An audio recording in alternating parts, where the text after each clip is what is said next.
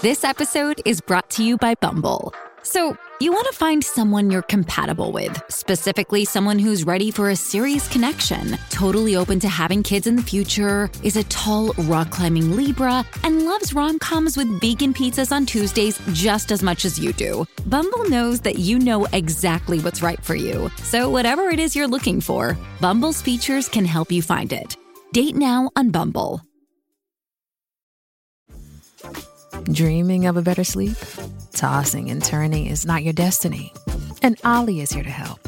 Ollie invites you to sink into sweet, sweet slumber to improve your mental and physical health and overall wellness.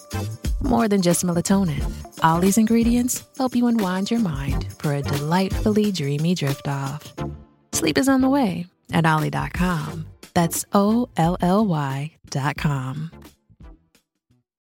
Welcome back, everyone. Today on the Joseph Carlson Show. This earnings season is coming to a close, and some of my companies, in fact, some of my biggest holdings just recently reported earnings. One of them being S&P Global, which is up 7% today after their report. We also can't forget about Apple. This stock was in the green today, but they just barely reported earnings. Apple's also a large holding in my portfolio, and it's one that I've been in for years. I've been emphatical about this company and the value that it presents to consumers and as an investment, and this has routinely been one of the biggest winners in the portfolio. Apple is a massive company with lots of different numbers and different metrics to track, so in this earnings report, I'll be going over what I think are the key metrics, the biggest things that I'm looking for. Now, we also have some other news to get to. The Target CEO went on to CNBC and he tried to explain the company's underperformance and why the consumer is slowing down in discretionary spending.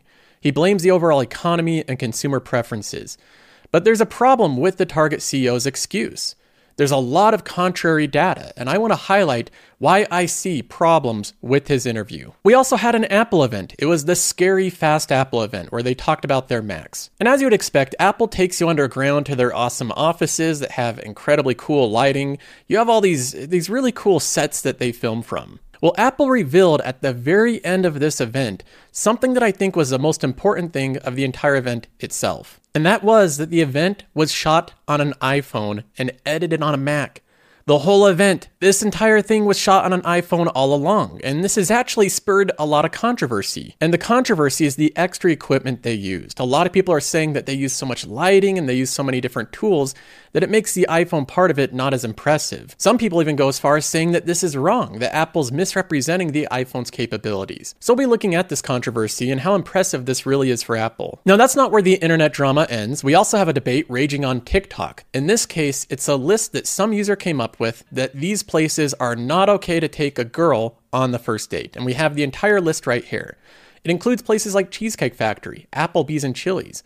We have a lot of other restaurants and then different activities that are listed, up to 28 different events. Now, there's a lot of opinions on this, so we'll be settling this debate once and for all. So we have a lot to get to. Let's go ahead and jump right in. Now, one thing I have to mention first, if you haven't tried out the Patreon membership, today is the day to do it. The Patreon gives you access to Qualtrim.com, this website that I built for stock fundamental analysis.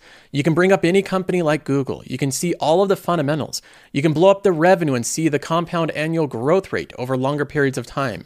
You can zoom in to different time periods and see everything visually. And it does show you an overview of how the company's doing with all of its core fundamentals. Qualtrim also comes with a list of tools. For example, we have an advanced watch list. It shows you the dip finder. It'll tell you which companies are currently on a dip, which ones are in a price surge. It has a portfolio analysis tool that will show you a lot of different metrics about your dividend growth, your portfolio by sector and allocation, your win and loss based on your holdings, and so on. And it has a beautiful dark mode for those of you that browse your stocks at night. If you join today, you get the entire month for free. That gives you time to try it out, and I think you'll love it. There's a link to it in the pinned comment below. Now let's go ahead and start off with Apple, which is a very important holding to my portfolio. The company just reported earnings today, and on the day it was up 2% with the rest of the market, and after this earnings report, the immediate reaction is a less than 1% trade down.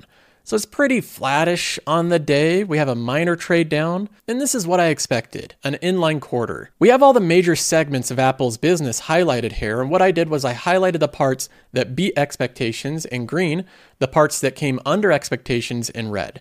The earnings per share was a strong beat. The revenue was a beat. The iPhone revenue was a beat. The Mac revenue came in under. The iPad revenue was a beat. Wearables revenue was slightly under. I'd say that's mostly in line to a slight miss. The services revenue, which I continue to believe is the most important part of this company right now, that was a beat. And then the gross margins was also a strong beat. So this wasn't perfect across the board, but this was pretty good. They beat on the top and bottom line and in most segments of their hardware. Most importantly, again, I emphasize the service revenue. Everyone has their different ways of analyzing Apple, but the way that I've looked at this company all along is as a consumer defensive company, an entire circular ecosystem of products that once you start getting in this ecosystem and you get the Apple Watch and the AirPods and the iPads and the MacBooks, once you start getting all of those devices, you start inevitably using the services, the credit card and Apple Pay, iMessage, FaceTime. You'll probably start paying for iCloud for all of the photos you're taking. And on and on and on. Apple sells service after service. When you have all of this hardware on top of all of this software, all integrated firmly together, it forms this very strong ecosystem. That ecosystem is their moat. It's their competitive advantage. It's their barriers to entry. The stronger the ecosystem is, the stronger the investment case for Apple is, and the more ways they have to monetize users within that ecosystem. We can go down and look at the total revenue of Apple, and this is what most investors are looking at. Last quarter, it was slightly under where it was the quarter a year ago. We have sales decline. Now, if we break down Apple by product category, we can see which part of the company's in decline over the past year and what part's growing. We can, for example, see how Mac sales, specifically Mac sales, are doing quarter by quarter. We can see that during 2020, Apple certainly had some pull forward in their Mac sales. Lots of people were getting stimulus checks. Lots of businesses were getting PPP loans. What do we think they all did with those stimmy checks and with the PPP loans? They bought MacBooks for their employees. They bought them for their work-at-home office. So we're seeing a decline in Mac sales over the past year. That's a little bit expected. If we look at the wearables, this has also grown during 2020, but it's been a bit more resilient. The iPad shows a similar trend. Lots of people started buying them around 2020, and it's mostly held its own. It's slowing down a little bit over the past quarter. The iPhone, their biggest device, has been their most resilient, growing in 2020, also growing in 2021, and holding strong into this quarter. But more important than all is the services of the company. These green bars here represent the highest margin portion of Apple, where they make money off of all the subscriptions they sell, all the insurances, and all the transactions that happen through the Apple Store. This is the toll booth of Apple that's well protected and insulated by their ecosystem. We can see the growth of this over time as well. Back in 2018, the services were just over $10 billion.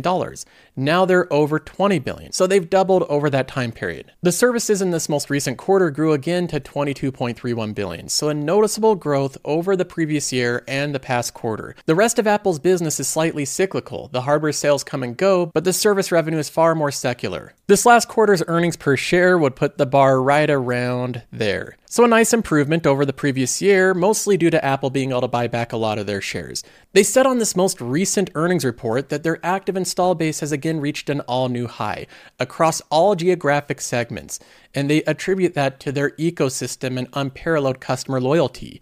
I think they're being truthful in that. People are in the Apple ecosystem and they're not leaving. During the September quarter, our business performance drove double-digit earnings per share growth, and we returned nearly $25 billion to shareholders while continuing to invest in our long-term growth plans. So a $25 billion dividend and buyback in this quarter. I believe there's two main takeaways in this latest Apple report. The first thing is that the ecosystem is in good standing, and that should be music to the Apple shareholders' ears. The ecosystem, again, is the most important part of the moat, of the barriers to entry. As long as they can maintain their ecosystem and grow that ecosystem, Apple shareholders will reap the rewards, and it's getting stronger by the day. Their active install base of devices reached an all-new high in all geographies. That is a very positive development in terms of the Apple moat. The second thing is that the most important segment of Apple, the highest margin portion of Apple, the Apple services, grew at 16% year over year. So underneath the surface of the gloomy year-over-year decline in revenue, you have a nice, juicy business growing in double digits, in fact, in the high teens. Getting people in the ecosystem and keeping them happy there is the way they'll profit in the future. As long as Apple can continue to do that, which this report shows they can, they'll continue to give good shareholder returns. Now, am I going out of my way to actively buy Apple here hand over fist? No, I'm not. Right now, I think it's mostly fair valued. I think the stock has more upside in it, but with the holding that I have already, I'm not in a position where I want to go out and buy a lot more Apple. I was buying the company at $90 per share and $120, and if we do get a dip in the company, I'll buy more of it. But as of right now, I consider Apple a hold. Now, another huge company in my portfolio that recently reported earnings is S&P Global. This company I've talked about routinely as being a compounder, having a diversified set of businesses within its name, and all of them are high-quality businesses. So I have high expectations for this company. They recently reported earnings. They're up 7% on the day because they beat expectations. Now, I'm not going to spend a lot of time on this earnings result because I've gone over S&P Global in detail in numerous episodes, but I just want to highlight a couple things here. First of all, the earnings per share grew 10% year over year, strong growth in EPS, and the revenue increased 8%. We can look at this chart here to get a breakdown of the different segments of the business. The market intelligence grew 8%, ratings grew 20%, commodity insights 11%, mobility 10%, and the indices portion 6%. Overall, in aggregate and weighted by the business segments, that's 8% growth. You can look at the margins of these businesses. These are all high margin businesses. Diving into the report even more, it's as boring as you would expect. The CEO of the company reiterated their previous guidance that they've reiterated before, They're very good at making projections, and they've held firm to those projections the entire year. So there should be no surprises with S&P Global. They're doing exactly what they said they would do earlier this year. So the two companies that reported today did really well, and overall I've had a great earnings season. I've avoided any type of disaster with my companies. None of them have dropped 10 or 20% like you're seeing with a lot of other lower quality companies. And I attribute this success in earnings season to the quality selection of the companies in this portfolio. We can go through just some of the numbers here. S&P Global grew by 8%, MasterCard by 13%, Microsoft grew by 13%, Apple's revenue was flat but their net income grew by double digits, and the company's services are growing by 16%. Texas Roadhouse grew by 14%, Chipotle by 11%. Now, Costco hasn't given their official report yet, but they release sales results every single month, and they're trending up like they always have. Vici grew its revenue by over 20% and its AFFO per share by 11%. Strong growth out of Vici as well. Canadian Pacific is growing fast after the merger, and Union Pacific is one of the only companies that's struggling with revenue growth. The railroads have been the slowest part of my portfolio the entire year, but being flat on them hasn't been too bad. When I look at my portfolio overall, having this concentrated group of high-quality companies has led to really good results this earnings season, and I think if I stick with these type of companies, I'll continue to see the gains. Now, moving on, we get to an interview of the CEO of Target. He went on to CNBC to explain what he believes are the problems that Target is facing. Now, keep in mind, during this time period, Target's not having a good year. The company is massively underperforming the broader market. It's down 26% year to date. The financial performance has also looked pretty grim. And during difficult times with companies, what I like to see from the management is leadership. True leadership, which is properly identifying the problems the company's facing, even if the company is at fault. If the company's underperforming because of poor execution or self-made errors, then they should identify that. What we see here from the Target CEO, I believe, is something different. Meaning they're buying less stuff. They're buying less stuff. Okay. Even within food and beverage. Again, we look at overall retail spending. Just look at the top line. You say, all right, a really healthy consumer, and they are spending. But even in food and beverage categories, over the last few quarters, the units, the number of items they're buying, has been declining. So they're even tightening up their spending in those categories. But in discretionary goods, we've seen 7 consecutive quarters of both dollars and units declining. So you're buying less apparel, less items for your home, fewer toys. You're seeing some of the pressure in those categories. Now, those cycles are going to change, and you've been reporting about categories like toys, seeing pretty significant declines. He mentions that for 7 consecutive quarters, consumer discretionary spending has been in decline. So consumers are no longer spending on discretionary items at Target. What I wanted to figure out was how much of this is overall economics and how much of this is specific to Target. We have some conflicting evidence here. For example, the first day of Prime Day this year, the most recent Prime Day just in July, was a record for Amazon. record spending on Prime Day in 2023. Amazon mentions the top-selling deals on their Prime Day: the Fire TV Stick, Laneige Lip Glowy Balm, AirPods, and the Bizzle Carpet Cleaner. These items sound very discretionary, and if you go through the rest of the items, most of these I would categorize as discretionary. So Amazon doesn't seem to be having the same issue with discretionary spending. We also had Netflix gaining 9 million subscribers. Spotify reached an all-time high as well in their subscriber base. Consumers seem to be spending on these subscriptions. I could also name off companies like Starbucks. It's up 10% after earnings today. Is Starbucks discretionary? Do people really need Starbucks? I consider it sort of discretionary, but it seems like they're doing just fine. I believe what we're seeing here is really important. We're having it revealed which companies are really discretionary and which ones aren't. What products customers will give up and which ones they won't. We get to see that clearly illustrated over the next 6 months. Now moving on, we have a controversy brewing, a debate over the shot on iPhone of the Apple Scary Fast event. Now, if you're out of the loop, Apple just recently had an Apple event like they normally do, and it looks like it's professionally shot. In fact, during the event, no one was the wiser. No one had any idea that the entire event was filmed by an iPhone. And the reason why is because it looks professionally produced. It looks indistinguishable from any other Apple event.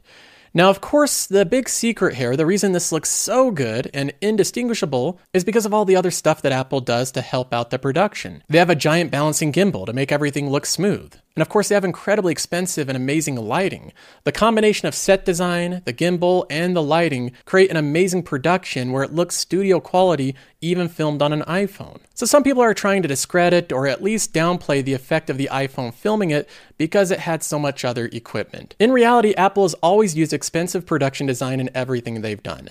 The fact that they were able to swap out a big professional camera with the iPhone and make it so nobody can notice until after the event, that is impressive. And even the people that are haters trying to downplay it have to believe that that's impressive, that you cannot tell this was filmed by an iPhone. This proves that phone cameras are so good, and with proper lighting, with a little bit of set design, you can make a professional looking production with a phone camera. Now finally we move on to another debate raging right now. It's in the cultural zeitgeist. It's the debate raging on Twitter and on TikTok. And it's over this list that someone came up with somewhere of different events or different places that you cannot take someone on your first date. And I have the complete list right here. So let's go ahead and go through this list. We have the Cheesecake Factory, can't take a date there, Applebee's, Chili's, Chipotle, Olive Garden, the movies, your house, any fast food chain. So any fast food chain is off limits: Buffalo Wild Wings, Wingstop, Red Lobster, a buffet, IHOP, Denny's, the gym, church, Starbucks, coffee dates, ice cream, family functions, movie nights, somewhere that requires a long drive, bowling, nightclubs, hookah bar, a bar for just drinks, the Waffle House, and sport events. That is all 28 places apparently that you can't take a date. Now, when I look over this, the answer that's left, the obvious place that you can still take a date on the first date, is Texas Roadhouse. It wasn't on the list. Technically, it was not on the list, so I'm going to throw in Texas Roadhouse there. Apparently, that's okay to take a date on your first date. Now, in all seriousness, when I see this type of list passed around, the idea that a girl would not be willing to go to the Cheesecake Factory on a first date, to me is insane. That's crazy. The one thing that I think that would serve useful as is if I was going to take a girl on a first date and she refused to go to the Cheesecake Factory because that wasn't up to her standards, that would be very informative. I would have gained a lot of new information. The information that I gained there is that this is not a person I want to be dating. Now, some of these I do agree with. Fast food chains are probably not a good idea for a first date. Your house is also probably not a good idea. Going to church on a first date's a little much. Going to the gym is really weird. Going to family functions could wait until a second or third date at least. So some of these I do agree with, but overall, this list is ridiculous. And the most ridiculous one, I believe, is the Cheesecake Factory. I say this as someone who has been married for 10 years strong. If a girl doesn't want to go on a date to the Cheesecake Factory because it's not up to her standards, I think that's a major red flag I would avoid. That's all for this episode. If you want to see more content, check out the Patreon in the link below.